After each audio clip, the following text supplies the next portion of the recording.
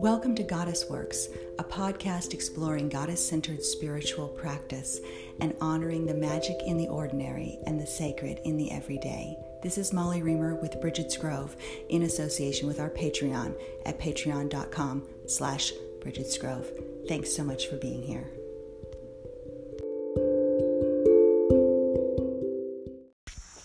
Hello, it's Molly Reamer with Bridget's Grove, and I just wanted to make a brief audio about being your own authority. And I had referenced this in an essay I wrote for Feminism and Religion recently, in which I was talking about my family's rituals and my family's ceremonies and the spontaneity and just doing, what feels right, as well as adapting to things that work with kids. Like my kids love having a little piece of something that they throw, and so I make on many different occasions, I make little biscuits, or we have cornmeal, or we have a piece of corn, or we have flower seeds, or we have a piece of bread or something. And then as we speak our wishes or our blessings or our intentions or whatever it is that we're doing together, we toss those little bits. That's not really based on any, sound ritual theory per se, other than the fact that ritual with kids is often better and more fulfilling when there's a physical action involved with it and when they feel involved and invested in what they're doing. And so the physical action of having something, the tactile sensation of having something to hold on to, maybe even if you eat part of it and then you throw part of it, so then there's like multiple senses involved, is something about engaging. But like nobody told me to do that, or that wasn't something that I thought was, that I read in an ancient text from 1,000 years ago, so I decided to make sure to do it. It's just something that works for us. And I had told the story of a woman slightly stalking me via my family's Facebook pages, and we had some mutual friends, so she was able to see posts that I was tagged in, and she saw that I had performed the wedding ceremony for my brother and his wife, and she sent me an email saying, by whose authority do you think you can do weddings?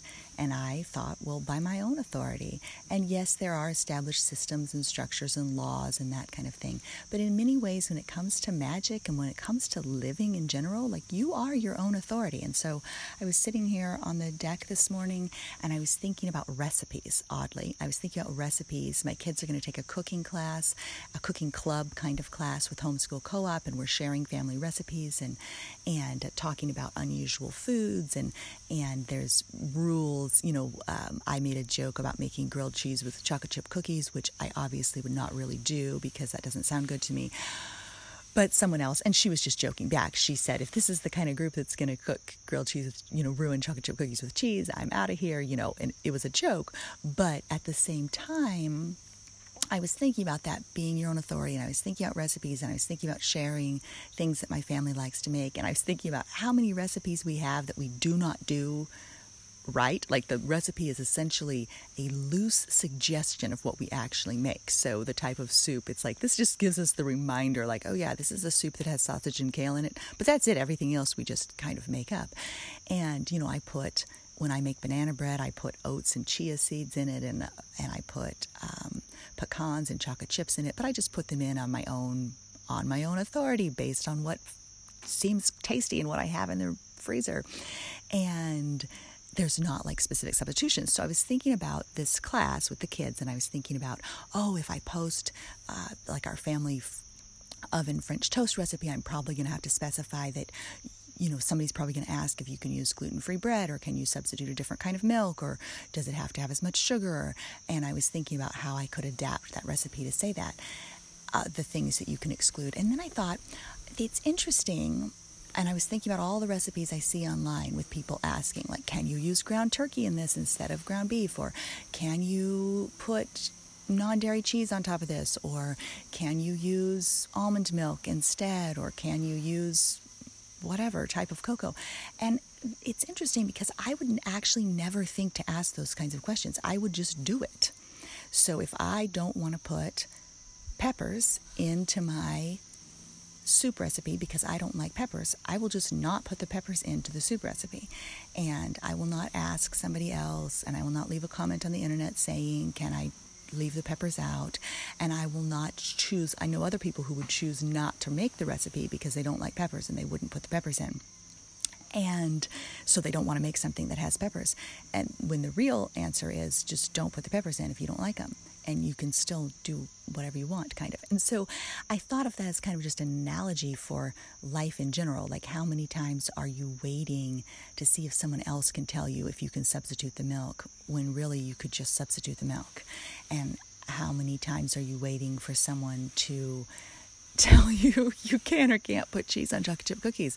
Like, that's up to you. You're your own authority. And I don't know why the recipes in general, like, that's just an analogy for life as a whole. But I've often wondered, like, why do people think they have to ask on the internet if it's okay to put something different into a recipe? Just do it. Just put something different into a recipe. Mark's totally weed whacking and it's making a bunch of noise. So he's using his own authority to weed whack around. He's on a landscape improvement, home improvement kick since the studio's been finished, and he's doing amazing. He's doing all kinds of things. He fixed both of our tractors, replaced the hydraulic cylinder in our big awkward German tractor that we have that's really way too big for us.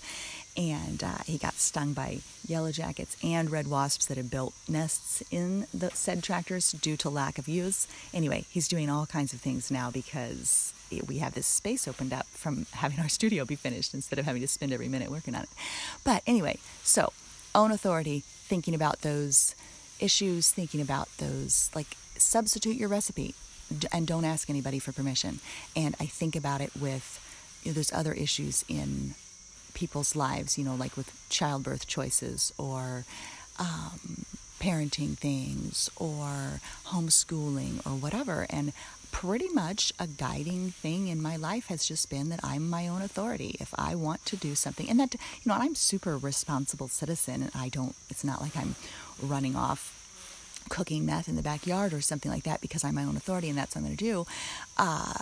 And I, drive the speed limit, and I vote, and my kids have social security numbers, and I pay my taxes. I do those kinds of things. So I'm not talking about like anarchy type of thing, but I'm talking about just like life choices, living your life, trusting yourself, trusting your heart, trusting that if you want to, like, I have an ice cream recipe, and it calls for corn syrup too, and it calls for all this stuff. And eventually I was like, you know what, just the cream and the sugar, and I can cut out these other things that aren't necessary. And so that's true of life. Like, you can cut out things that aren't necessary. You can drop ingredients that aren't working for you. You don't have to ask somebody's permission to add or subtract something from your own life that impacts you. And you can eat things that you want to eat, and you can experiment with things that you want to experiment, and you can hold the kinds of ceremonies that you want to hold, and you can create rituals, and you can hold celebrations that are based on what you want to share. And I have had that experience too in a ritual context with people, like wondering, like, where did this come from, or why do you think it's okay to put things in this order, or to read this poem or sing this song. And it's like, because I want to, because that's how it works. I like the way it goes together. And it's okay that I don't have a seashell in the West, or it's okay that this doesn't have an esoteric background or history that goes back generations, that it's just something that I enjoy that works for my family.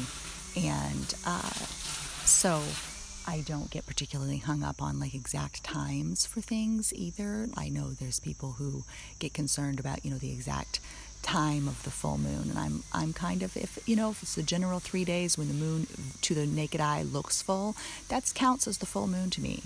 And I think we can get bogged down in thinking there's some kind of massive rule book, and if you're not doing it exactly right, you either shouldn't do it at all or you're wrong.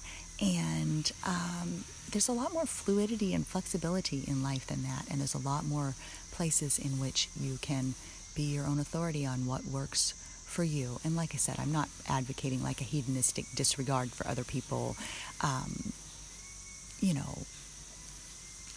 unpleasant way of moving through the world. I'm advocating for substituting the almond milk. If you want to substitute the almond milk, don't bother leaving a comment on the internet about it.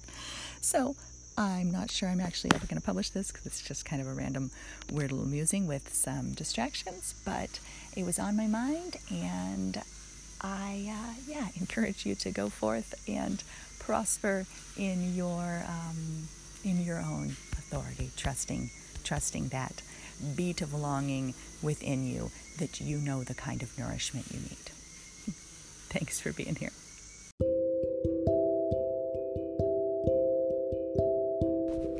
If you'd like access to even more audios, resources, prayer books, practices, ritual kits, poems, and more, please join us on Patreon. That is patreon.com/BridgetSgrove. There are several tiers of membership to choose from.